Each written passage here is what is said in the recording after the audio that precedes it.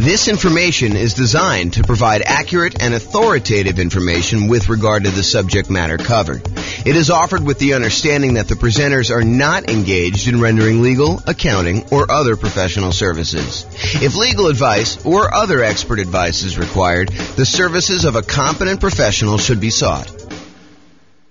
Welcome to the Burbank Real Estate Investing and Real Estate Financial Planning Podcast. Learn all about investing in real estate in Burbank, California with a combination of real estate financial planning and modeling with numbers specific to Burbank, plus syndicated, more generalized recordings of live and pre-recorded real estate investing classes. Not all of them specific to Burbank. Be sure to stay tuned after the podcast for a message from our sponsors. The following is part 3 of 6 parts of the class Overcoming Obstacles for Real Estate Investors. Be sure to check out other parts published as separate episodes. Okay, now we're going to cover overcoming negative cash flow. So here's the challenge. You're in a market where buying a property with a reasonable down payment gives you negative cash flow, or it's really close, or when you have property management, it's negative. Or when you have property management and you're putting stuff aside for maintenance and vacancy like you're supposed to do, it's negative. Or, something like that. Or maybe you're putting less than a full down payment down. You're buying something with Nomad. You're putting 5% down or something. And in your marketplace, it would be positive cash flow with 20% down or 25% down, but not with Nomad, which was true for our marketplace for a long time. Now it's really hard to make cash flow even with 20%, 25% in some cases. So the challenge is you have negative cash flow. How do you solve the issue of negative cash flow? So cash flow equals income minus expenses. So just like we did with down payment, we're now going to talk about 2 approaches to solve this particular challenge. We're going to look at different ways to reduce expenses, and we're going to look at ways to increase the income on properties. Okay? So for my brokerage business, I was a real estate broker. I still have a license, but I'm not really doing a lot of stuff. For my brokerage business, I created 2 new trademarked terms. So you guys can't go and steal these. But 2 new trademark terms I used. I had a lowest monthly payment guarantee, and I had a maximum cash flow guarantee.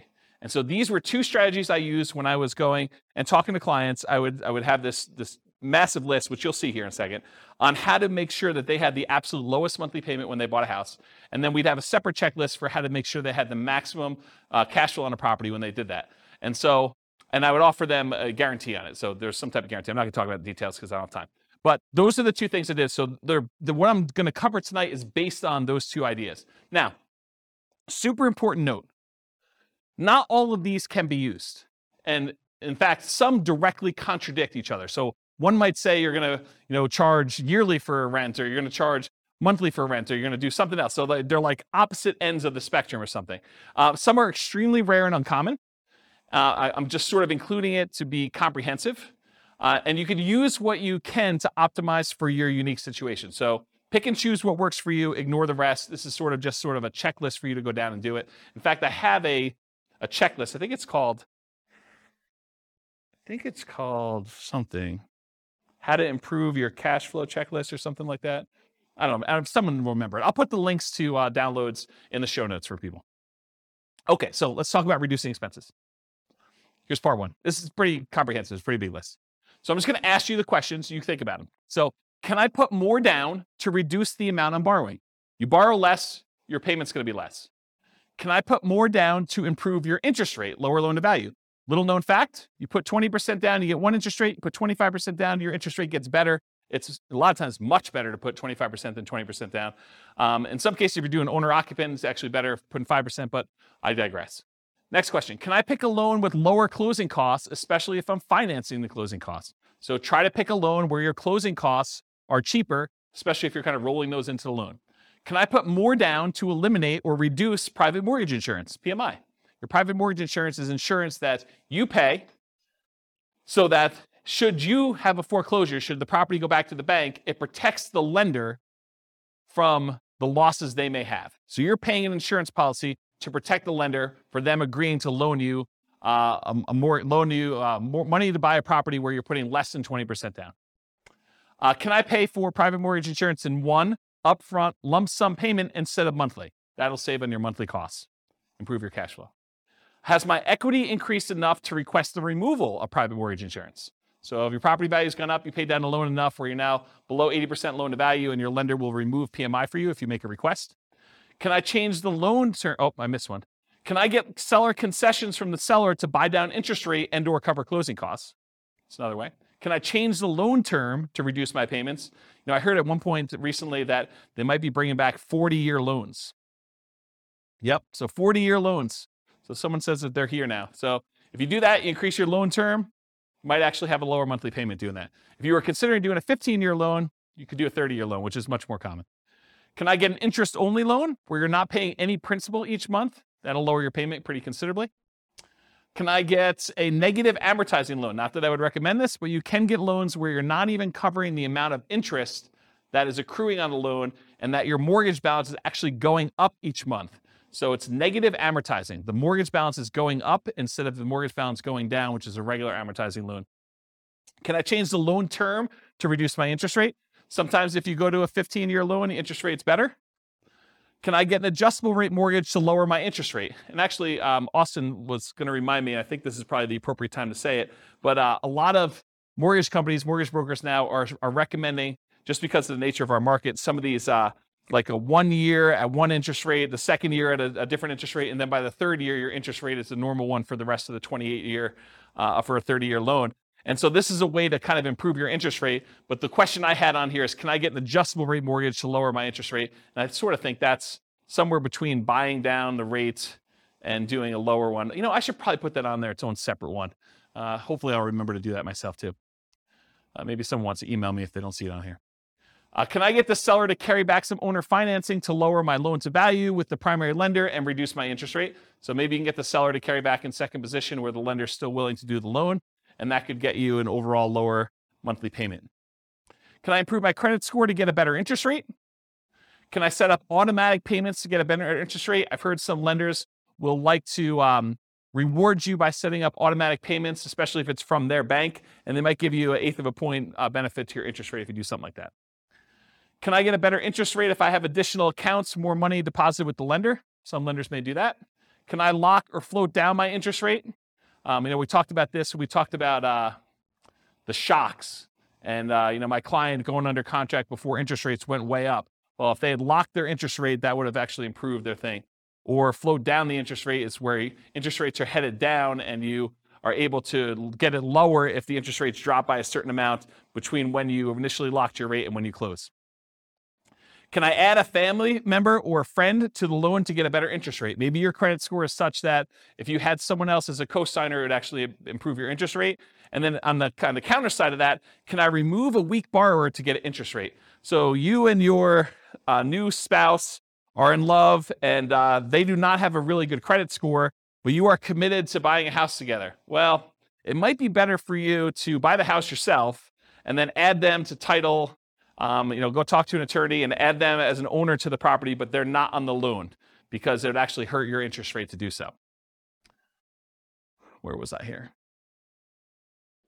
Can I partner with someone to get better loan terms? So could partner with a better qualified person. Can I find another lender with better rates or fees? Have rates dropped enough for me to refinance and get a better rate? Is my loan old enough where I would be willing to refinance to extend the term of the loan? So maybe you got 20 years left on it. Maybe you refinance it. Now you go back to a 30-year term and maybe also get a better interest rate to lower your monthly payment. So those are the strategies with your lender. Strategies if you own another property. Can I do a cash out refinance on another property to then buy or refi this property? So you got a lot of equity somewhere else. You pull money out of that one. You use it to put 25% down and maybe instead of 20% down to get a better interest rate on the one you're buying. Does it make sense to cash out refi another property to put a larger amount down on this property? I think that's what I just said. Should I do a rate and term refinance in order to get an overall better monthly payment before financing this property? So maybe you're going to go over the 10 loan limit, or maybe you're going to go over some other limit that the lender has where you go into a different pricing tier and you want to go and refinance another property to improve cash flow on that before you go buy this one and kind of lock yourself in where you can't quite do it as easily after that. Any questions on this so far? Cool. Searching for homes. Can I search for properties where the seller is willing to include seller concessions?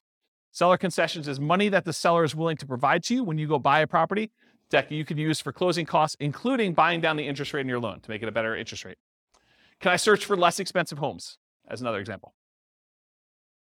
Making offers. Can I offer less to reduce my purchase price? If you offer less and you're able to buy the property for less, you end up borrowing less, you end up paying less in monthly payment. Can I ask for seller concessions to buy down my interest rate? In some cases, it may be better for you to take the money and ask for seller concessions instead of a discount, because the amount you would save monthly payment-wise is better for you to have used that money to buy down your interest rate than to get a discount.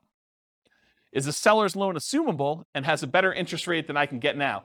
This is going to be true for a little while. We've got a whole bunch of really good low interest rate loans out there. This could be a strategy you might want to employ. Would the seller consider wrap financing, and would that be better terms than I can get now? So offer to do some creative financing with the seller, see if they're willing to do that. Can I buy the property subject to the existing financing, more appropriate wrap financing, where you're able to do that? Can I buy the home on installment land contract, get better terms? Can I get private financing with better terms from family or friends?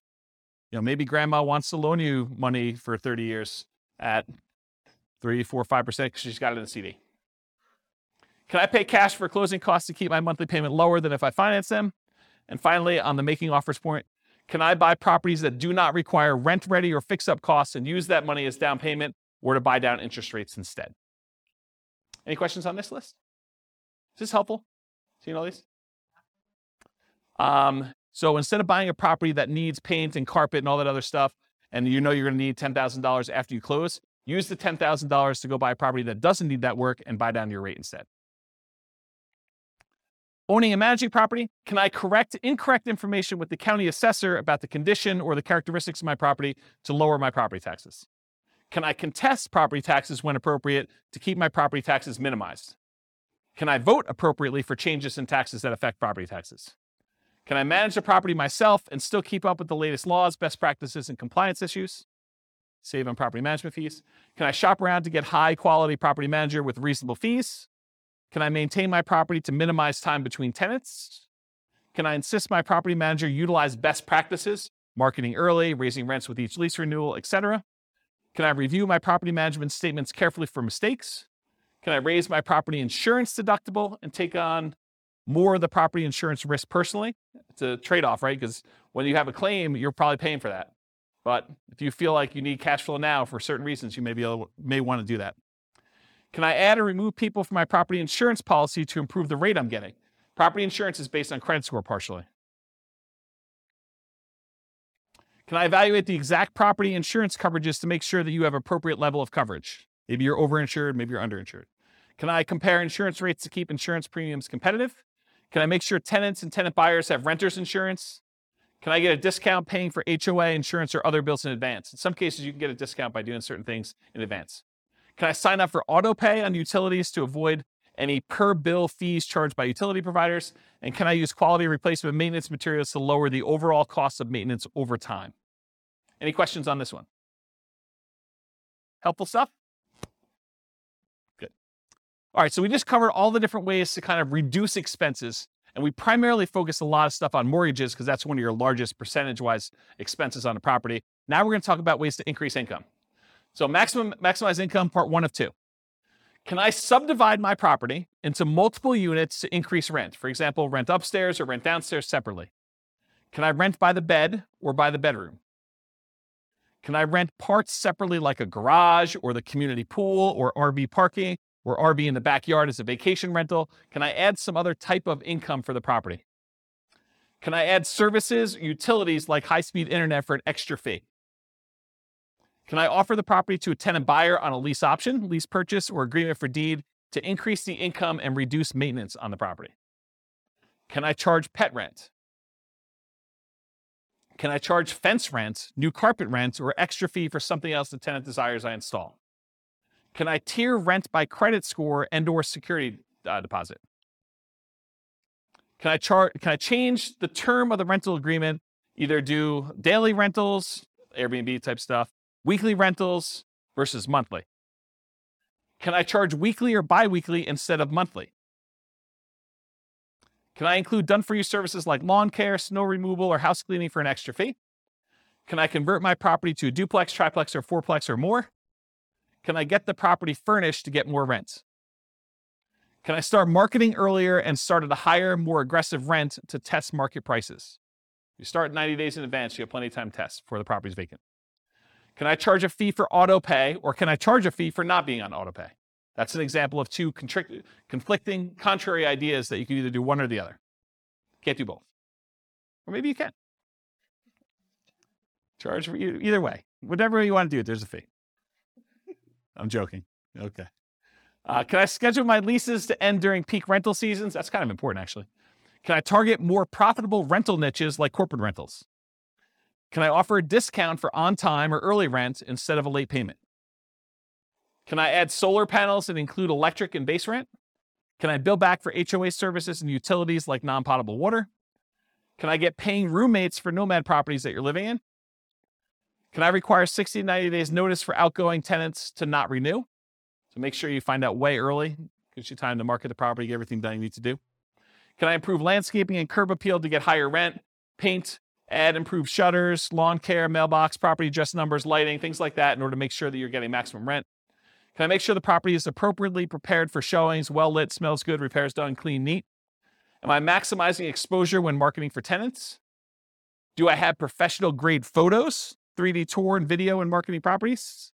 And have I mastered the sales skills required for phone selling my property to tenants, tenant buyers, and in-person salesmanship to maximize what I can get for rentals and minimize vacancy?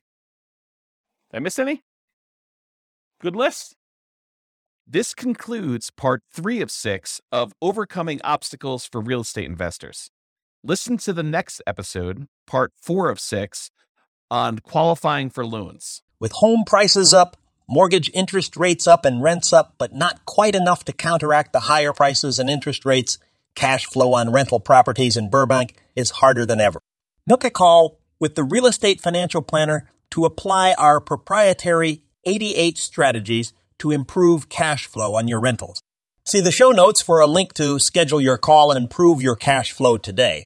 If you're a real estate agent, lender, or professional in Burbank that wants to help our real estate investor listeners, consider reaching out to learn about collaboration opportunities with this podcast.